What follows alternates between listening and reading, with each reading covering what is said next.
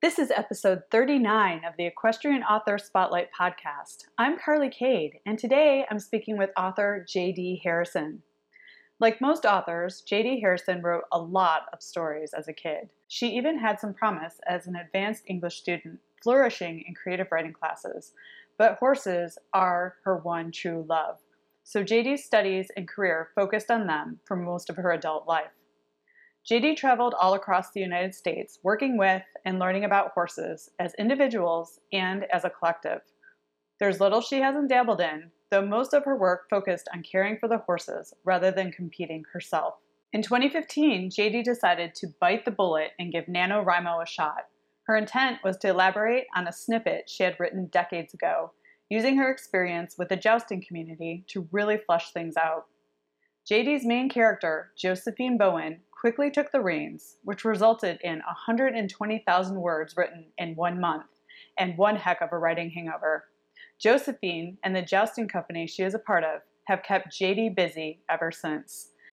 At least when she's not at the barn, because horses will always come first. Now, let's get into the interview. Welcome to the Equestrian Author Spotlight podcast, a podcast featuring interviews with equestrian authors who love all things horses and writing about them. In each episode, you'll hear inspirational stories from horsebook authors, including writing advice and marketing tips to help you write your very own horsebook. If you're an author, aspire to be an author, or simply love horsebooks, then you are in the right place. I'm your host, Carly Cade, and creative writing makes my spurs jingle. Hi everyone, welcome to the Equestrian Author Spotlight. I'm Carly Cade, and today I'm so excited to speak with J.D. Harrison. Hi J.D., welcome to the show. Good morning, Carly. How are you? I am great. I'm so excited to talk to a fellow horse lover and author of books, and it's always fun. And I always love starting these conversations off with learning a little bit more about how your love affair with horses began. Can you tell us a little bit about that? I'm sure, like most horse lovers, I was kind of born that way, where you just innately are drawn to them. But I had it fed at a very early age. My grandmother and uncle had a show Arabian stallion Ooh. and some brood mares. So my actual very first concrete memory is he would put me on the back of the brood mares when he would lead them in from the pasture. So that's my first memory, was holding onto a handful of mane and just withers in front of me. And so that's that was kind of the beginning. Oh my goodness, that is like it's awesome to be born with it, but then also have access to it at hmm such a young age. So, but you also have your own herd of furry friends these days. Can you tell us a little bit about your furry family?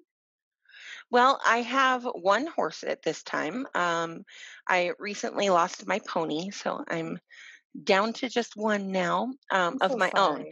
However, I have a herd of like 40 that I take care of. So I'm kept pretty busy with them. And they're Morgan horses, right? Yes. Yeah. hmm So are you like the farm manager? Like, how did 40 Morgan horses come into your life? It kind of was one of those kismet things where you're just in the right place at the right time. Another friend of mine was training for her, and I went out to hang out with my friend. And while I was there, I was grooming one of her horses, and she was like, I have a lot of horses and they could use some attention. Would you like to come out and give them some attention? And I was like, sure. And I think I'm probably the longest running employee there. So I've been there for 8 years now. Mhm. And I'm mainly there to make sure everybody stays mannerly. She has some breeding stallions, so we have to make sure that they're well handled and gentlemen. So that's kind of my job. Oh, that's awesome. So you're like the resident, making sure they continue minding their manners and remember, what they're supposed to do, and you groom them and you organize the farrier and sort of like a manager of the herd. Exactly. All the feeding, and luckily I don't have to do much of the labor anymore. We recently got a farmhand Mm. who's ended up being kind of my understudy. So Mhm. that's been really great, because it's getting harder and harder to find people who want to work that hard, Mm. and blood, sweat and tears at, like, people like we do. But it's getting harder to find young people that want to do that. Yeah, times certainly have changed, haven't they? Hmm. But that sounds pretty much like a dream job to me, managing the It's horses. amazing. I know, and so much inspiration as a writer of horse books, I imagine. Speaking of horses, I wanted to talk to you about your books because I, had a lot of fun galloping around your website and composing the questions for our interview. So you have over a decade of experience squiring at championship tourney and a long love affair with all things medieval and Renaissance. So you love Hmm. bringing to life the unorthodox culture of jousters and their horses. This is so Yes. fascinating. Tell us how you got into jousting and what does a squire of a tourney do? And, how has all this inspired your books? Like, this is cool. So I've always been fascinated and had gone to Renaissance fairs everywhere I went, even when I was chasing the horses around the country. Hmm. But I never really introduced myself to the jousters because they were busy, they were working, and I didn't want to monopolize time. I had enough other horses in my life. I didn't feel like I needed to, insert myself. But I was very lucky. My husband, at the time, my boyfriend, was like, "You really need to go to this Highland Games that's here." I had recently moved to Colorado and was learning the lay of the land and where to find everything. He Hmm. said, "We've got to go." So we went up there, and there were jousters. And I was really excited because even though they do spend a lot of time doing crowd interaction, there's also downtime in between the competition portion. Hmm. So we could go back behind the scenes to the barn and meet them, which is I'm much more comfortable in the barn anyway. So I was like, yay. So I went down there because there was a horse and rider that I very much admired. Um, Out of everyone there, they had their teamwork was amazing, and it was quite clear how much they fed each other. And you always like to see that in a horse and rider, how they're kind of symbiotic. Hmm. And so I was like, I must go introduce myself and pet this horse. Because, as much as I love the knights, it's really the horses are the first draw for me. And I went back there and introduced myself and said, "Hey, I'm a professional horse person. Um, you know, I'd like to meet your stallion if that's okay." And he was like, "Yeah, sure, here you go." 10 minutes later, I was brushing, and then I was like, "So if you need help next year, let me know." And the next year, I showed up and was there for all 3 days. And um, he was very impressed because usually he has to tell people what to do. And I was like, "Look, just get out of my way. I'm Hmm. good. My husband will help you with the armor. I'm here to take care of your horses. So go, shoo, go be pretty." Um, so yes, that's kind of how I made myself a spot and walked right in, and they opened the door and said, "Here you go." Oh, So that's so that's been it. magical. Yeah, It so is. you were interested in jousting and then you went to this event and you went to the barn Hmm. where you're comfortable and you ended up, being a behind the scenes sort of groom helping the jousters Hmm. prepare, right? So Hmm. and then obviously it grew from there because now so is the squiring is the caretaking of the jouster's horse and getting them ready, is that right? So I do also help on the field during the competition. Sometimes, maybe when the guys get knocked off, somebody's got to go get the horse, bring them back over to the mounting block, get them back on. I'm usually that person. If somebody gets tired or has to get off, take a breather, go, walk around or get a drink, I hold horses. But I also help them armor up Mhm. because when they're on the field at a tournament in particular, it's a very long time to be out there on the field. Mhm. So you have to have extra hands because these guys aren't super mobile once they put their armor on. I'm sure. Is it as Um, heavy as it looks? so it's not as heavy as it looks, but it is heavy. Okay. You're looking at anywhere from on the low end, the guys who go minimalist, you're looking at about 75 pounds. But upward from there, these guys are looking at 125 because some of these guys are big strapping dudes. So Mhm. the more armor you have to put on those big dudes, the Mhm. bigger the suit gets. Mhm. Wow. And okay, so you do all of the things that they, kind of need you to do. You're kind of like you're Mhm. like there like a groom at a show sort of is sort of what it's like. Exactly. Well, and that's why there was the correlation because my career in horses started as a groom for upper level event riders. So Mm. I'm used to being the one who anticipates needs and Hmm. gets the right equipment on the right animal and make sure that everybody's functioning and where they need to be on time. So, Cool. It sounds like a perfect fit. And then oh yeah. so do you have to wear any like special medieval outfit while you're doing Yes. this? Oh, you do? Absolutely. Tell us about Yes, yes. Well, in my case, I kind of adapted some things because I don't mind wearing the girly stuff, but you really don't want all the skirts and the poofiness getting in the way. Sure. Um, and frankly, as much as the bodices are nice, nobody really wants a boob burn from exposing things that don't normally see the light of day. So, I tend to not dress quite as extravagantly Mhm, as some of the people who are working in other parts of the Ren Fair. mhm. You're going to be a horse napkin. You don't really want to have all the expensive lace and linen and velvet turning into a horse napkin. Right on. So it's more like maybe like a peasant shirt and jeans or something, like Well, I paddock usually boots? wear breeches. I usually Breeches. wear breeches, and I'll wear my paddock boots and half chaps because those are comfortable for me. Um, my husband went so far as to actually get some half chaps made that looked like Renaissance boots, but I don't have that kind of money laying around. I spend it all on my horse. So, Well, yes, we're all horse poor, like in this yeah, world. exactly. Like everything I have is on clearance, and then they get whatever they want. That's So, for sure. We do spoil our horse babies. That's so yes, great. we do. So all of this experience, like this leads us right into your book. So tell us how this experience, with the jousting world inspired your work with the Gallant Hearts series. Like, I want to hear all about your books. Well, the books were supposed to be a challenge for National Novel Writing Month. NaNoWriMo. They were not supposed to turn into what they did, which is currently at 5 books. I'm working on book 6, and it's planned out till 9. So, and I know there are going to be more characters that interject themselves and want to be written about. Um, but it was supposed to be a writing exercise because I wasn't sure if I could do 50,000 words in a month. Hmm. Um, I was pretty sure I could, but not 100% sure. Hmm. Um, I picked a piece that I had written well before I got into the jousting. Is a piece I'd written in a notebook, just kind of a little piece of a story about a young woman who went to work with a jousting troupe and met a rescue horse, and Mm. how the immediate draw that she felt to help this horse.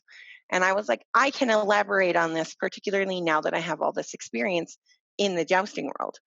So I said, okay, here we go. We're going to jump into this. I blew the goal out of the water. In 1 month, I wrote 120,000 words. I was a human jello by the time I got done. But when the girl with the lance in the armor tells you that you're going to keep going, you keep going because otherwise she will bludgeon you in your sleep, Hmm. which is kind of what happened. Um, and from there, it originally again was supposed to be 1 book, but there were so many things that came up in the first book that I was like, I have to answer these questions. I have to continue this progression. Hmm. It was not supposed to be romance at first, but the characters had their own mind about that and ran with it. So it became so much more than I anticipated, and I regret none of it. It's been amazing. It's a huge journey. And I had written some other novels before, but these ones have absolutely taken on their own life. Oh, that's amazing. And I love, well, first of all, what did you say? Over 100,000 words in a month? That is like mind I did boggling. 120,000 words. That's incredible. So you Yes, were yeah, at your computer every day writing double what yes, NaNoWriMo suggests that you write, which is yes. incredible. I Hmm. tried NaNoWriMo once, which is every year in November. It's a competition where people get together and they write the first drafts of their books in a month. 50,000 words is the goal. And I've only I only ever got to 30,000. So 120,000 is incredible. So way to go. I mean, obviously you were meant to be a writer. But I also loved how you said the characters kind of told you what to do. Like I have that Absolutely. yeah, I have that same experience. Like they're just talking through me. I'm just like the medium Yes. and Hmm. they dictate where it goes. And I love that you just said that you have that experience too. Dictation is 100% the way it goes.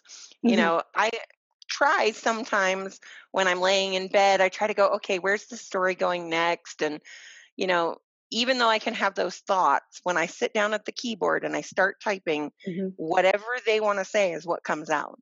It may be entirely different from where I thought it was going. I have like an end goal for them to get to. I have a mhm. couple of little hit points along the way, but the rest of it's all them.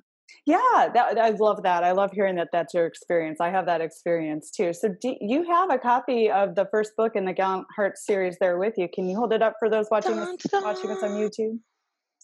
Beautiful. This is actually a photo. I don't know if you can see it very clearly, but Mhm, this is a photo of one of my friends who is a jouster and a lady knight, which is what this book is about to start with. So we actually got to put a picture of her on the cover. We are rebranding them because I got a good cover artist. mhm. And when I got the cover artist, well, don't judge a book by its cover, but people started picking up book three and going, oh, what's this? And I'm like, no, no, you really want to read book one first. So we're working on a rebrand. But it is very nice to be able to put your friend on the cover. Well, it's beautiful. I mean, it obviously points toward Renaissance and the jousting discipline. And so, talk a little bit about why you decided to rebrand. So, what I'm hearing is you're rebranding book one and two, and keeping book three, four, five the way they are. Yes, I picked up a cover artist for book three. Hmm. I kickstart my novels. So it started out with me going, I'm just going to see if this thing has legs and people want to read it. Hmm. So I spent a minimal amount, mostly on editor, to try and get book one done. Hmm. Um, and then from there, I was like, oh, look, it is growing legs and it is a thing and people want to read it. So I'm going to continue. Book two also was I had a little bit of help with somebody helping me with Photoshop, but not it wasn't a professionally done cover. Hmm. I put on book three, and then all of a sudden, everybody was, what is this? Oh, it looks amazing. And so, book three, four, and five have a consistent look, and they look like they belong on the shelf together. Hmm. Book one and two now look like the odd man out. Oh, So, and that's great. It's interesting that you mentioned that because you can rebrand and recover your books at any time, and mhm, often, even if there's nothing wrong with the cover, authors will refresh them just to give the book a new look for perhaps a mhm. new audience or a new time frame in within the year. And I know that you have the whole series over there behind your shoulder. I am so Would you like curious. me to grab it? I I am can grab curious. it. I am curious right now to see the difference between the two, since we're talking about Yep. that. Yeah, Let me grab them. It's a lot of words. it's amazing. So, what do your books average? They look like they're more than 50,000, like 80,000 or more. Oh no. So we ended up at 118,000 for book one Mhm. after edits. And then at this point with book five, I think we were at in the range of 200. Oh wow, So these are this is long books. Yeah. this is book one. And that's book five. Wow. So as we were saying about the rebrand, I only have the test covers because we're still trying to figure out coloring and Hmm. how they're going to print.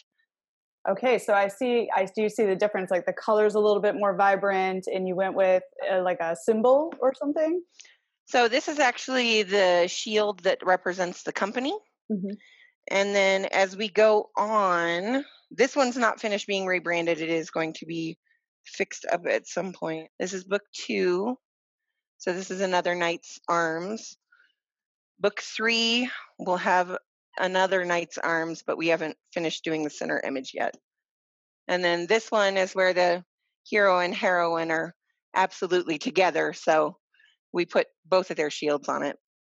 And then we moved on to a different knight for book five. I see. So it just kind of it's a much easier way to identify which book you're looking at. Hmm. If you're familiar with the contents of the book, you go, oh, that's so and so, without having to look at it. And then when they're on the shelf together, they all look like they go together Hmm. instead of like two disparate series. Yeah, and that's so smart of you to do, and it's like, and that's sort of like how it goes with first in series. Like you have to kind of get your momentum to figure out how you want them to look. I'm actually going through Absolutely. I love this conversation. I'm actually going through a rebrand with my books too, to do exactly what you're talking about. They look similar, but the Hmm. font is different on my first book, Yeah. the third book. So I'm like, syncing up the fonts and making sure everything on the spine looks the same and kind of redoing the back matter. And it's so cool that we have the freedom to do that. And I'm assuming you're an independently published author, which Yes. is why you have the power to do this, right? Absolutely. Cool. And thank you for showing us all those covers, because I think that is particularly for authors that are just starting out or aspiring authors, this is a great Oh yeah. dialogue to have, to kind of see how this can go, to know you can do it, but then also Hmm. to understand the continuity of having your series kind of all in the same vein. And I like that you went with the shields and the symbols on the Hmm. shields in order to determine which book is which. And I see them over your shoulder there too, on your wall, which is very cool. Yes, that one, the company shield, we decided to put up here in the living room with the other stuff. I have the other shields because I actually hand paint them Oh wow. before to when we photograph them to put them on the cover. So I have to go through all that work to do them. So at the very least, I'm going to display them because they look cool. That's really neat. And then do you design the symbol yourself, and you Hmm. do all of that? That's incredible. Yes. Mhm. Oh, cool. So, and I'm assuming that each one has its own meaning attached to the character. Yes. Okay. So the thing with the main shield here that has the double-headed eagle on it, the jousting company is run by two brothers. Mhm. So it was meant to symbolize, it's all one company, but it's the two brothers that are Wow. running it. That's so cool. I love Yeah. that. So obviously your knowledge of the how the jousting companies work and the behind the scenes sort of stuff like really helped inspire you to Oh, for create sure. to create your world. That's really cool. And I also really like this too. In your bio it says that keeping chivalry and romance alive will never grow old. Will you talk to us a little bit about your thoughts on chivalry and romance? So there's more to it than just holding open a door for a lady or any of those things. It's really a whole way of life. Building other people up, being there for other people. One of the themes throughout this is that this jousting troop is not just a group of people who work together, but it becomes a family. As Mm. much time as they have to spend together training and being on the road, it really bonds them all. So it becomes kind of a how can we help other people? How can we add some of this energy to other people? So it's really not about just what you have, but what do you give others? Mhm. That is has been an overwhelming theme with any of the really good jousters I've worked with, is that they really enjoy giving that energy that they carry into their own lives to other people. You see them doing charity work. You see them going to visit hospitals. You see them, and we cover all of that in the books as well. Um, so none of this is actually based on anybody I know. It's more in the spirit of the thing. I did memorialize a few horses in here. None of them have the same names, but the stallion in particular that I talked about that I first met and drew me into the jousting world, he gets heavily used in here for one of the horse characters. So, Oh, I love that. Well, and speaking of fiction, that's what we do. We don't write necessarily about people or things, but we write about like where our experience of life kind of hmm influences like how the fictional characters develop, which hmm is great. yep, And I love that philosophy about the chivalry and never growing old, and that it's infused inside of everything. That's a great way to live life. it Obviously, is. yeah, and you're sharing that message through your work, which is even better. It's like putting the message One out of there. the one of the things that kept me going on this series was I had so many people from book one who felt recharged to chase their own dream. Oh. Because this is a big dream she's chasing. She's giving up a lot to do it. She's definitely deviating from the normal path, and she's taking a big risk. Well, Mhm. not only with her physical safety, but with where her career could be going. Instead, she's chasing this. So it's inspiring in a way that like tells people, hey, you should recognize your own dreams and feed that part of yourself as well. So the fact that it's lit other people up has been one of the overwhelming things that keeps me going. Oh, that is so special and so great. It's like the readers feed you and you feed the readers back and forth with this message and getting that kind of feedback. That is so wonderful. And let me ask, what time frame are your books set in? Is it in the past? Is it present day jousting? Like They're modern day. modern Modern day? day. Very Yes. cool. So there are there are several, there's actually quite a few different schools of jousting. Hmm. But for the most part, when you go to the Renaissance Fair, most people see theatrical jousting. Hmm. So, not to discount those guys' athleticism because it takes a lot of training to fall off without hurting yourself. Um, and a lot of courage to do that as well because most people aren't voluntarily going to fall off. Right. Our whole goal is to stay on. Hmm. But these guys that I'm writing about are actually full contact jousters. So the only way anybody falls off is if you get hit that hard. So this is really a woman going into a sport where she's competing against men who are heavier and bigger than her. She's a tall woman, but she's not particularly broad. And so she has these guys that she's jousting against. And so it really becomes a matter of will and, effort rather than just her physical ability. Like she really has to. What I'm hearing is practice the skill, to Yes. make up for her body mass. Right. Yes, exactly. She has to want it really badly. The one thing that did help her was that she was already a horse person. Mm, So I actually got to bring in some of my other love, which my original love was 3-day eventing. mm, So she was originally an eventer. So certainly she's not unfamiliar with taking risks and doing things that are an adrenaline rush, the possibility of getting hurt, but she still does it because she loves it. Oh, that is so great. And I love this as like a message of the power and strength of women in partnership with their horse, so Absolutely. that is so cool. So I wanted to ask you this too. I mean, you are a writer. I mean, 120,000 words in a month. Your books are longer. Like I think most average I write romance. My books are on like 80,000 words. So Yes. you write big longer books. So do you have a special way you write or a special time to write? Like how do you set yourself up for success in getting the words on the page? So my system is not so much a system, it's just writing whenever I can. Mm, I write on my phone sometimes. It's just if I am sitting there waiting for my husband for 10 minutes and I'm at a spot where I can kind of, keep things moving, then I will. I'll just sit on my phone and thank goodness for the internet and being able to have things on cloud because then you can just pass things along and forward them to the next, to add them to the document. mhm. uh, thank goodness for that. Otherwise, I would be at a loss. But I write on my phone, I write on a tablet, I write on my laptop, I write at home on my desktop.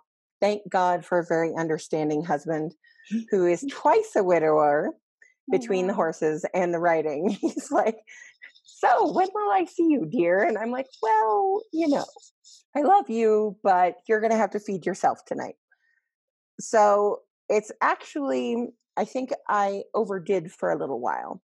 And Mm, right now I'm struggling to get book 6 written, which I did not expect because it's a very dynamic book.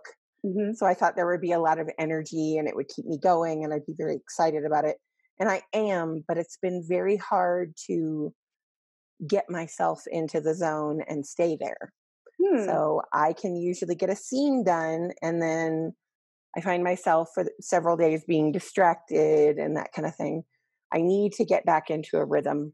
Mm, Um, but typically, when I was at high production, I would work at the barn, pick up my husband. If he was working late, I would just sit at a coffee shop and write while I was waiting for him. mhm, If he got off on time, then I would come home and I would take a nap. mhm, And then I would, because you've worked physically, then your body's like, look, I may be a little too tired to put together thoughts. mhm. So then I would take that nap and then I would get up, have dinner, and then I would write. And I would write until a little bit later because I already got in a little bit of a nap. So Mm. I knew I was still going to get in all of my writing time or all of my sleep. Mhm. I'm not a very good person if I don't get all my sleep. Oh, I don't think any of us are. So I think, when I read the responses to your questions, you said that you would get up at 11 and sometimes write through the evening because you're most productive Yes. at night. So you write Yes. best at night. Yes. And how many hours would you say when you were at your most productive were you spending a day writing, do you think? I would say when I was writing the 120,000 words in a month, I was writing, it was a full time job Mhm. and then some. I write relatively quickly once I'm in the zone, but sometimes it's hard, if you're tired or something like that, to get the flow going again. Once it's Absolutely. going and you've opened the valve on the dam, the words just, and I'm just struggling to keep up. Yeah, no, I know that feeling. And it has to be when you have energy and you're not tired. And I think so the nap Hmm. evening structure works really well. And Yes. then, I wanted to circle back to something that you said that you were having a hard time being energized around book 6, and I don't think you're alone. I think a lot of authors do experience that Yes. that feeling. Can you share a little bit about why you think that's happening, and then maybe some of your strategies to work around that, which is mostly just sitting down and doing the work, right? That's always the hardest Yes. part, is just sitting down. But why do you think you're having this experience with book 6? So a lot of things hit me. Normally, I go into NaNoWriMo, and that's my time. During the summer, I'm busy doing horse things, Hmm. as we all are. We're taking advantage of the weather, the whole nine yards. So I am less productive during the summer. I'm still writing, but not as much. Hmm. But I try to take advantage of the days of poor weather to really focus on getting that done because Hmm. I'm not going to go out and spend all day freezing my tuchus off. So what ended up happening here is November ended up being kind of an emotional. I had a lot of things going on in my life that were emotionally draining me. And then I lost my dog, my old dog. Then I lost my pony just recently. So every time I start to get a little momentum, something emotional is coming along and draining me. Hmm. I wish I could channel all that and push it into the books because that's usually a good catharsis for me. Hmm. And I am still writing. I'm just not writing on the novel like I would like to be. Hmm. And that Um, makes so much sense. I mean, life happens, and that's the hardest thing I think yes. sometimes about being a creative, is that it takes a lot of emotional energy to get words on the page and write something that makes sense and that touches people. So like when you're feeling drained or tired or dealing with something as difficult as losing a pet, I mean that is so hard. I get it, and and I think where I'm going with this is that it's normal to get a little stopped and stuck, and kind of have to like force yourself to go, but I think that's Yes. normal. And I that's the reason why I wanted to bring it up, because writing is not an easy thing. It's very emotional and it takes a lot of energy to generate. So w- what you're saying is normal, and life happens, and you gotta allow yourself some slack, and it's okay. Absolutely. And book 6 will come when it's ready, and I think Hmm. it does show up when it's ready, and then you're just taking some time to work things through. Did I get that right? Yeah, I completely agree. And thankfully, I have very understanding readers. Well, and I'm sure your readers are rabid. Like, let's talk about your readers. Like, how do you reach your readers? Like, how do you get the word out about this? And I'm like completely assuming that these books are just as fascinating for someone who doesn't have a deep background in jousting to check out. So like, how do you get the word out about your books? I do most of my stuff on social media. I'm I'm very much about the personal connection. So at this point, my numbers are low enough that I can very much focus on feeding my readers and keeping them connected and in the loop. Even if I'm not giving them the story, Hmm. I'm still feeding them, oh, this thing came up today and inspired me. And so they're still excited and still invested. Hmm. Sometimes they'll make a comment which will feed into something in the story. Oh, So cool. they enjoy being part of that process. I find I produce about a book a year Mm, is kind of the average. that's Um, great. Yeah, considering how big they are. Yeah. Uh, so, the fact that I'm juggling two very big passions, it's definitely a juggling act. Because certainly the horses aren't going anywhere. That's Mm-hmm. not going to stop. Mm-hmm. But I spend a lot of time talking to them on social media. I have a fan group, and almost every week, I try to do a reading, Mm-hmm. so that way they can actually hear how I would read the story, because we all read stories differently. Mm-hmm. There may be inflection where I wouldn't put it, or that kind of thing, which is genuinely why I don't put people on the covers of my books. Is I get very upset when I read a book and what I see on the cover looks nothing like who I'm seeing when I read the story. Your vision, I completely agree with that. That's why the covers of my books are silhouetted, so I don't Exactly. interfere with the uh, person that my readers are envisioning. Because yeah, I'm the same way. Like if there's a person on the cover of a book that I'm going to read, I will go into the book with that there, but that's not the person I envision. So it's like everybody's Yes.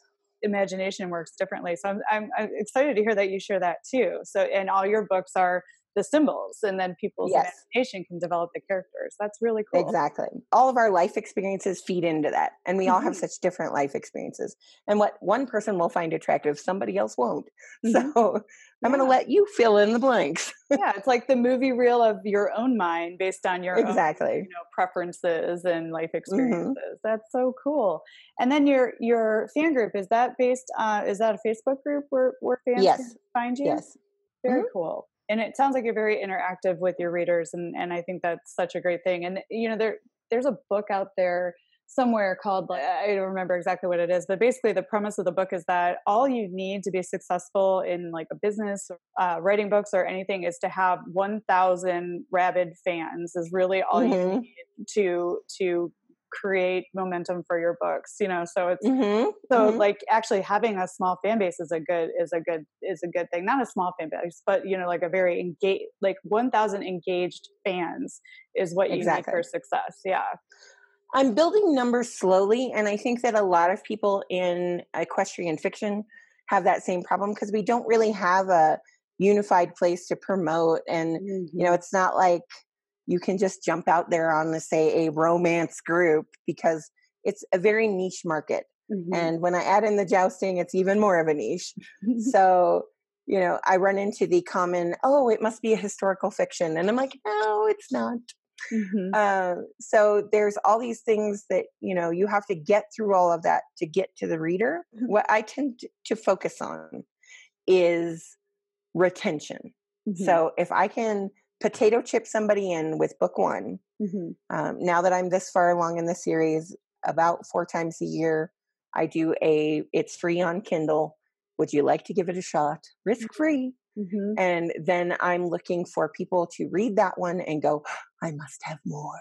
Oh, that's very smart. That's a great Mhm. strategy. And that's the beautiful thing about having a series too. Like if someone like book Yes. one, they're generally gonna continue on with the series and keep supporting your work. So that's very smart. And you're also a member of, I've talked to a couple other members of the group. You're also a member of Authors with Altitude group, which I love. You Yes. guys partner up to reach readers too. And you all have horses in your books, but you write across genres. So can you tell us a little Yes. bit about that group and what you guys do to support each other? So Laura Hargis and I have been best friends for since I moved to Colorado. Mm. It was one of those sister from another mother kind of thing. And we've been besties for a long time. We've seen each other through all the ups and downs. And I met Julie going to some conventions locally, Mhm. where I was going to feed I'm thinking about becoming an author.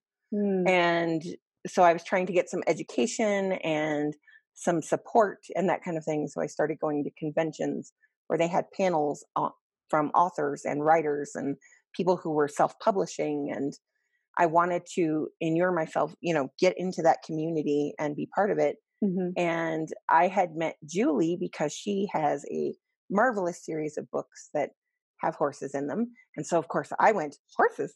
What? And so I introduced myself, and we talked for a couple of years. But when I went to springboard to actually being a novelist, she was the one that was like, dude, if I can do it, you can do it. She talked me off the ledge whenever I had panic attacks that, oh my God, what am I doing? It's all going to fail. We all do that. We all do. And Mhm. so having somebody to do that was an integral part of my journey. I wouldn't be where I am if I hadn't had friends that were like, yeah, you can do the thing. I did the thing. You Mhm. can do the thing. Mhm. You found your So, tribe. You found your tribe. You did the right thing. exactly. You immersed yourself. Yep. Exactly. And so Julie and I got together that way. And then Laura started writing her books. And Julie was like, oh, we should totally all get together. And then Laura tends to be kind of the organizer of the group. Mhm. She says, hey, I found this thing. We should go and sell books here. Mhm. And because we all have books that are a little bit thematic, they're not exactly the same. And Julie has a much more diversified portfolio than we do. She's written in several other genres aside from just books with horses in them. Mhm. So we get together and we sell at large events that there's no way we would be able to have a booth by ourselves. Not just because we can't afford it, but because, you need somebody to relieve you. You need somebody to pick up the ball when your energy starts to flag. Mhm. They're marathons, not sprints. um, getting through an entire weekend of interacting with people. Mhm. So we have basically put together a group. We keep selectively adding people here and there, but we're again selective because it's not so much that we need you to pay to get in or anything like that, but we want to maintain the same kind of energy. And Mm. that's the encouragement and the, yeah, let's do it, go, go. Mhm. It's a team effort, and we don't Oh, want that to, be watered down. absolutely. And I love that. I mean, like I love it when I hear stories of authors uniting and getting together and charging each other up and supporting each other. But what it's so smart what you're doing. I mean, you are going to these events where, often for authors it's hard to pay for a big booth that's like thousands of dollars when you only really profit like a couple of dollars every book you sell. So doing it together and splitting that cost, and then also being fans of each other's books and passing readers around to what they like, it's just it's great. It's like working together and it's supporting each other and it's splitting costs to make things more cost effective, and it's like giving yourself a chance to take a break during these long weekends, because most authors are introverted, so it takes a lot of energy Yes. to people at a whole long weekend event. So that's a great strategy, and I love the name. How did you come up with the authors with altitude? That's so smart. We started as Gifted with Words because Mm. we were going to the Colorado Country Christmas gift show. Quite the mouthful, but since we were already going to a gift show, we were trying to say this is what kind of gifts we have in this booth is we're gifted with words. Hmm. So we're gifting words to people, but our gift is words. So we thought that was a marvelous play on words, and it worked for a little bit, but people weren't 100% sure what we were doing. It was a Mm. little too not quite clear enough. So when we said authors, then everyone was like, oh, this is who you are, this is what you do. And then the altitude is because we're all from Colorado. Hmm. So, we're all a mile or better.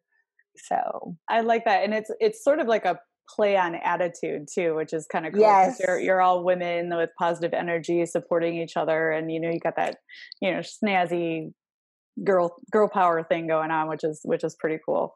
So it's really smart. I've really enjoyed learning about your group and the things that you guys are doing. I wanted to ask you too, like you said that before you really got in there and decided I'm going to be an author, you immersed yourself in the culture and the community, and you educated yourself, and you learned, and you met these great women that also supported you in your endeavors. What advice would you give to an author that's just starting out? I would say it's going to depend on the area you are in. Colorado is genuinely one of the first places I've been that has been hugely supportive of creatives.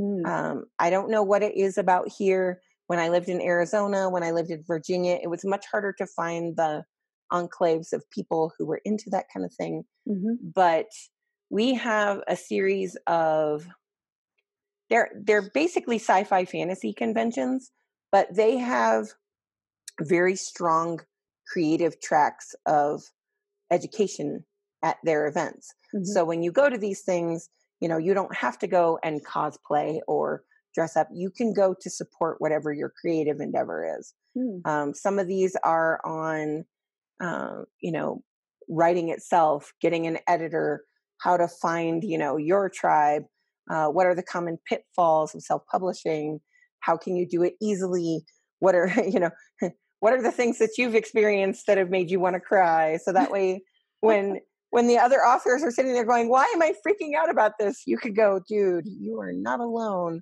because I freaked out too." Hmm. Um, having that group of people that's like, "Hey, we've been there, and we know that you too can do this thing," has been I, I have no words for how fortunate I feel to have found that group, because even though I'm not writing in their particular genre, they're still hugely supportive of me. I'm now a panelist at a lot of these conventions, Oh, so cool. I'm turning that around and becoming an educator in turn. Because again, I like to pass the energy on. If I'm going to receive, I feel the need to give back. So Hmm. it's been really awesome. And I am one of the rare authors who's actually an extrovert. So I will talk to anybody. Yay. And I know. And so they're like, "Oh, you'll do panels and not hide behind the table? Here." Um, so for me, those conventions, like I just had one this last weekend, and those conventions feed my creative spirit Hmm. instead of drain me. Hmm. Because I come away going, "Look at all these passionate people. It's amazing." Oh, And yeah. that just charges my battery. Awesome. So you would recommend like a beginning author to like get involved where, wherever they are, find the community of writers, Yes. find a tribe, join a group. Like if you're a romance writer, join a local chapter of the Romance Writers of America. Like get out there and find your people, or go to events Yes. and conferences. For me, finding out about those things actually happened because of NaNoWriMo. Hmm. Um, because NaNoWriMo is very much about community. Hmm. And if you get on the message boards or you go to the write-ins, that's where I started to develop my tribe aside from my couple of girlfriends. And then they were like, "Hey, if you would like to know more about this, then there's this thing that's like, next month you should totally go to that." Getting that community from there was honestly the foot in the door that I needed to Hmm. point me in the right direction. Hmm. Because, during Nano, you're all encouraging each other and egging each other on. Hmm. So that spirit carries through to the rest of the year. That is great advice. Yes, like during NaNoWriMo in November, they have local meetups where you can go and meet up Hmm. other authors that are participating and write with them and get involved that way. And then it's like anything, it kind of snowballs. Once you find your people, you find other avenues and ways to educate yourself. That's great advice. Thank you. And for those of you who don't want to go meet new people, you can actually, they have such a huge online platform now, you can chat online.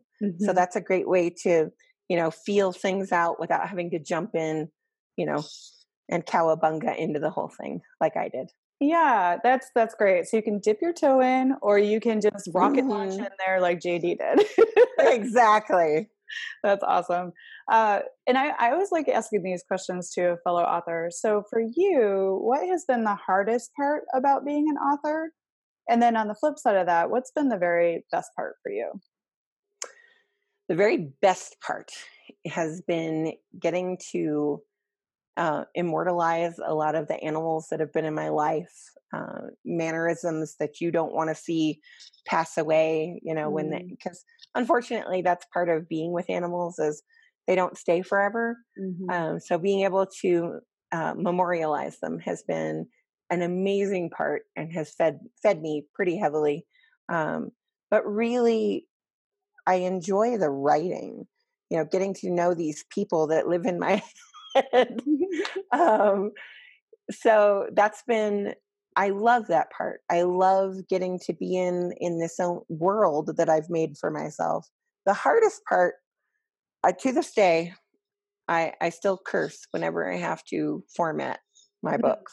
Mm. Because technology and we just, I love it, but I want to chuck it sometimes. So that is the one part that makes me a not very nice person. My husband just avoids me that entire day. He's like, no, she's good. I'll throw her chocolate from a distance. Yeah, keep her fed. Exactly. Just don't disturb her. Because God bless Word. If you move something, something else moves. And but yes, that's been the hardest part. So I've recently discovered a program called Vellum. Have you heard of Vellum, where I can take my Word manuscript and take it over to Vellum, and it actually formats the book for ebook and paperback for a one-time price for the software, and it's not that expensive, and it does everything for you, and it's very easy to use. Formatting used to make me want to rip my hair out too, or then you have to pay a designer, and it's very expensive to do that. But Vellum has been like a go-to great resource. I think it's like $300, but you have it forever, and it can cost more than that to format yourself, or pay someone to format for you. So it's a very easy program to use. It does all the front matter, back matter, middle chapter. You can choose different fonts. It does the page numbering for you, which I know you don't like. So anyway, it's a good resource if you want to check out something that might make your life simpler. It probably would. I have a hard time because my chapter headings are images. So it makes it slightly more complicated. So it's harder to feed into other programs because I still have to sit there and place the chapter headings correctly. So I will certainly look into it though, because I haven't worked with it yet. But I was working with Word because it was what I already had. Word is pretty monstrous for formatting. Yes. I like to write it. I like to use it for my manuscript, but not for formatting. But I believe Vellum has where you can insert images. So that might be exactly what you need. So you check that out at your own time. But it's the nitty gritty stuff of being an author that you don't realize until you get in of the thing. It's like you have to get a cover designer, like you were talking about the rebranding, and then the formatting and all those little things, which are great pieces of the puzzle, but it's just, you got to take it little baby step by baby step by baby step. Absolutely. Yeah. So here's the other thing I was curious. What might a reader be surprised to learn about you? It can be anything. I would say something my readers might be surprised to learn is when I am in the middle of a book, my characters tend to affect my dietary choices. So I find my main heroine, her one vice as far as food is Oreo cookies. So I went through the first 4 books eating quite a few. Because again, you don't tell the girl in the armor, no, she will beat you up. But the other thing that I ended up doing, and I already drank a lot of tea, but I wanted to find something that I felt like she would really enjoy. So I have a tea that it actually goes out as part of my Kickstarter, and comes with nifty mugs. Oh, cool. She has a particular Welsh brand of tea that she really likes because that's her heritage and that's what her family serves. So I got completely and totally into that tea. And then now that I'm working on book 6, the heroine really likes to drink chai. So I find myself drinking a lot of chai. So it very much will be my characters demand to be fed. In book 5, I was eating, she's Canadian. So I found myself invariably looking for poutine. Like if there was poutine on the menu, I was having it. My husband was laughing hysterically. He's like, look, there's poutine. I'm like, all right, yeah, I'm having that. Yeah, her one vice was like French fries and potatoes. So I was like, oh, okay, this is why my butt is getting bigger while I write. But yeah, so it's very funny how they demand to be expressed and they demand to experience certain things. If I'm walking through someplace, I'll smell something which I don't actually find appealing, but one of my characters will go, I really like that. What is it? So I've gotten like colognes, what does the guy smell like? Well, that guy right there. And to my husband's vast embarrassment, I will walk up and ask a guy what he's wearing because I'm like, I need to know, That's awesome. Yeah, it's research. It is research, and and we all do it in different ways. And I love that your characters demand to be fed. That's so cool. And I wanted to ask you too. You touched on Kickstarter a couple times, and I didn't ask you about that. Talk a little bit about what you're doing with Kickstarter. I'm curious. So when I first started out, again because the horses take all my money, I couldn't afford to get an editor, and when that was the one thing that my friend Julie was like, look, if you're going to spend money on anything, get an editor. And I was like, okay. Good advice. Yes, I write very clean copy. So it's not so much that I needed somebody to crawl through and pick out all the places that I messed up words, but I needed somebody to help me tighten up the storyline and make things cleaner that way. And she said, hey, check this gal out. And that gal and I connected. Finding an editor you can work with is by far one of the hardest but best things you can do for your books. And I said, well, how much will it cost me? And of course, at 120,000 words, that was no joke. So after I had a heart attack, I said, okay, how can we make this happen? And so my friend who I refer to my beta readers very specifically. My alpha beta is actually my friend who's on the cover. And she basically got book one. And as a female jouster was like, oh my God, are you sure you've never actually jousted before? Oh, because now I'm super charged up and I want to go, get back in the armor and do the thing again. But my alpha beta was like, hey, why don't would you be willing to try something like Kickstarter? And I was like, I don't know. I never thought about it. So I got on and did all my research and was like, I'll give it a shot. And if it doesn't happen, well, it doesn't happen. And it did. I basically raised enough to fulfill my rewards and get my editor. And that was all. I had no spare money. But as I've gotten to like book 5, I'm now raising progressively more. And again, I'm keeping retention. So people who have pledged before come back and want the next one. So yeah, that's basically how that started.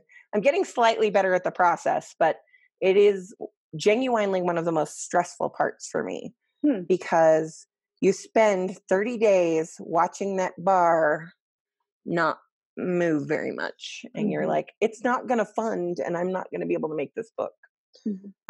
Because that marvelous storytelling brain that we have also likes to tell us a lot of lies.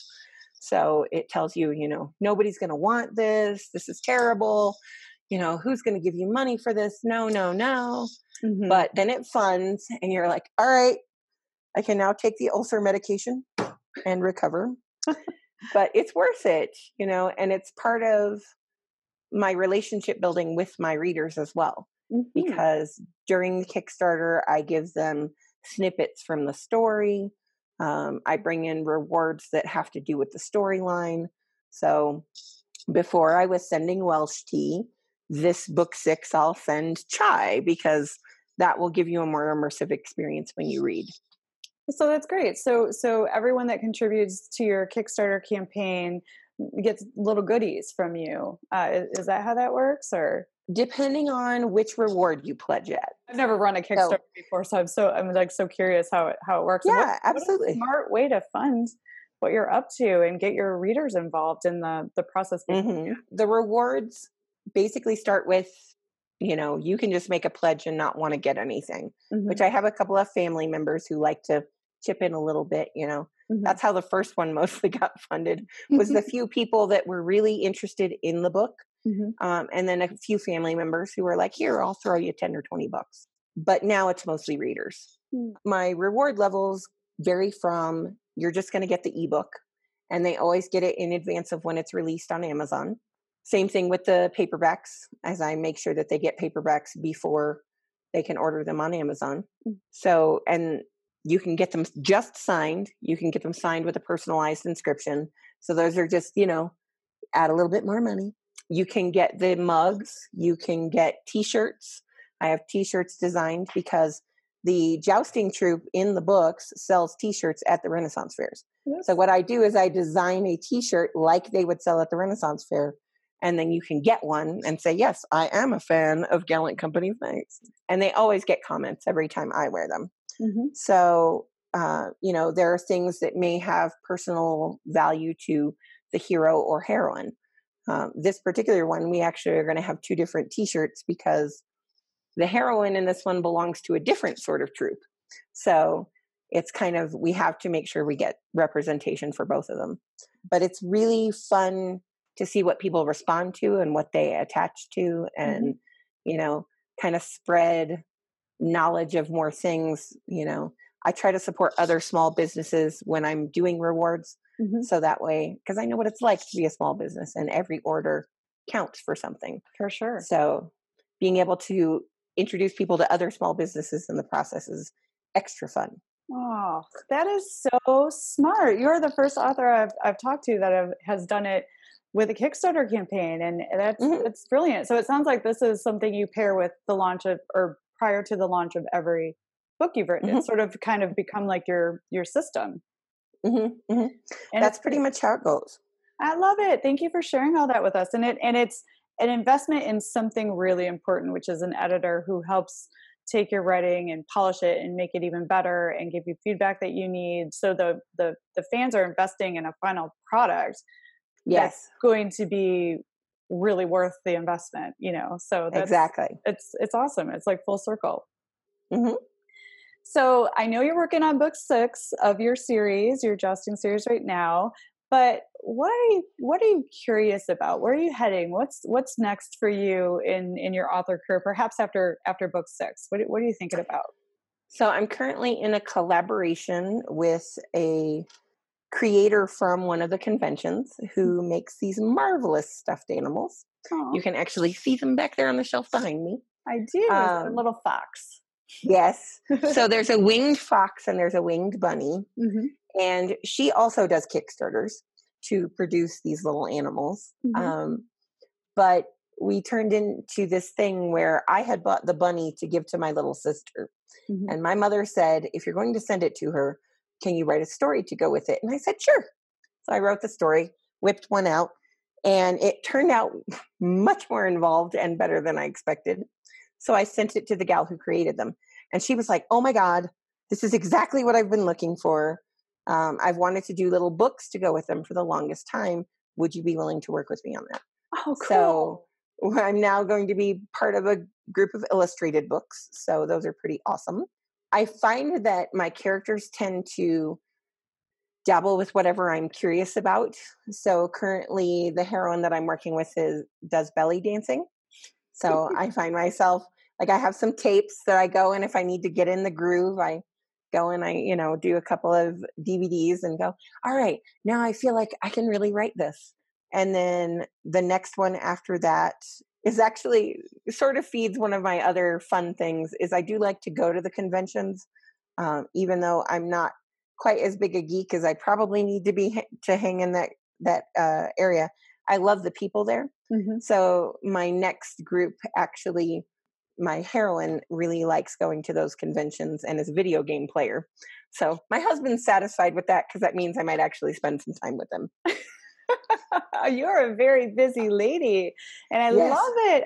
I so love how you speak about your characters and how they infuse like experience into your life, and then how your curiosity is kind of infused with them. And I love the story of connecting with the right person, loving her work and the plush animals, and then finding a way to accompany her work together and collaborate. It's just so cool. You are so cool. I've so enjoyed this conversation.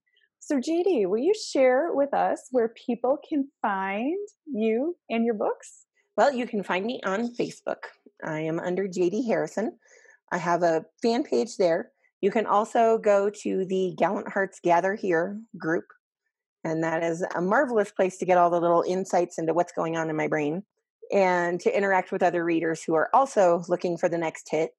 Mostly it's populated by a couple of my beta readers who are very ravenously waiting for me to write the next chapter, because I have one beta reader who gets them every time I finish a chapter. So she's like, hurry up, I need more. But it's a lot of fun. There are things that are very specific to, jousting that maybe you've never seen before. So I try to share pictures there so you've got some visual reference, and there's different levels of horsemanship that go into it. So one rider may make an entirely different choice than another. So it's fun to be able to share all the things that visually go into the book. And then you can also find me at www.gallanthearts.com. That's my website. And I try to keep it updated, but because I'm running it myself, it usually is one of the last things to get done. Yeah, but what I'm hearing is you're super active in your Facebook group, and like people get to see you, hear you, speak to you, know what you're thinking, and see visuals of what's inspiring you, and that's awesome. That's like more real time anyway than a website. Yes. So that's really cool. And JD, I have so enjoyed having you on the show. Is there anything else you want to share with listeners today? I'm going to give you the inscription that I put in everybody's book when they pick up book one. Aww. Never, ever give up on the strength found in a dream. I love that from the bottom of my heart. I love that. And that is such solid advice, not just for the authors listening in here or the people who love horse books, for everyone, right? We have this one big, beautiful life. What are we going to do with it? I think we need to hear that one more time, JD. Can you say it again? Yes. Never, ever give up on the strength found in a dream. Oh, that is so beautiful. And I think that's the perfect place to end this fantastic interview, JD. Thank you so much for the gift of your time and supporting other authors and the beautiful work you're doing and the way you interact with your fans. I wish you tons and tons of success. Continued success. I wish you tons of success too, Carly, because, we all are in this ocean together, and, getting more sailboats down the way, we can get other people coming along in our wake. So, I agree. Just pull other people along. I totally agree. And I love how you mentioned earlier that there isn't exactly a hub for everyone writing horse books or equestrian fiction, despite, whatever discipline or genre it is. But I truly agree with you that one day we will have a space where there's an equestrian fiction shelf, be it digital or in a bookstore or what have you. But, there will be a space for us, because there's a lot more of us out here than you know. And I think it's not as niche as people think either. There are so many horse lovers in the world, and they're ravenous for the kind of content that we're creating that gets the facts right. No, exactly. No naughty covers with the lunge line hooked to the wrong place, right? Oh God. So, I'm sorry if I see one more romance cover cowboy with the wrong saddle slung over his shoulder, I'm gonna choke. I hear you, girl. So that's what we're up to here. We're gonna get the facts right. So yeah.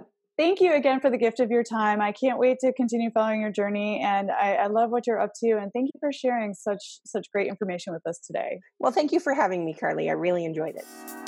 Thanks for joining us this week on the Equestrian Author Spotlight podcast. I hope you enjoy these Q&A sessions with wonderful equine authors who love all things horses and riding, just like me. Visit my website, carlycadecreative.com, where you can read the show notes, and make sure you never miss a show by clicking the subscribe button now. This podcast is made possible by listeners like you. Thank you so much for your support. Want a free guide to secrets of horsebook authors? Gallop over to carlycadecreative.com/wisdom to have author advice delivered instantly to your inbox. If you are an author who writes about horses and would like to be spotlighted, please let me know. Visit my contact page at carlycadecreative.com to fill out a request. I'd be happy to have you on the show too. Thank you for tuning in to the Equestrian Author Spotlight podcast. See you next time. I'm your host, Carly Cade. Creative writing makes my spurs jingle.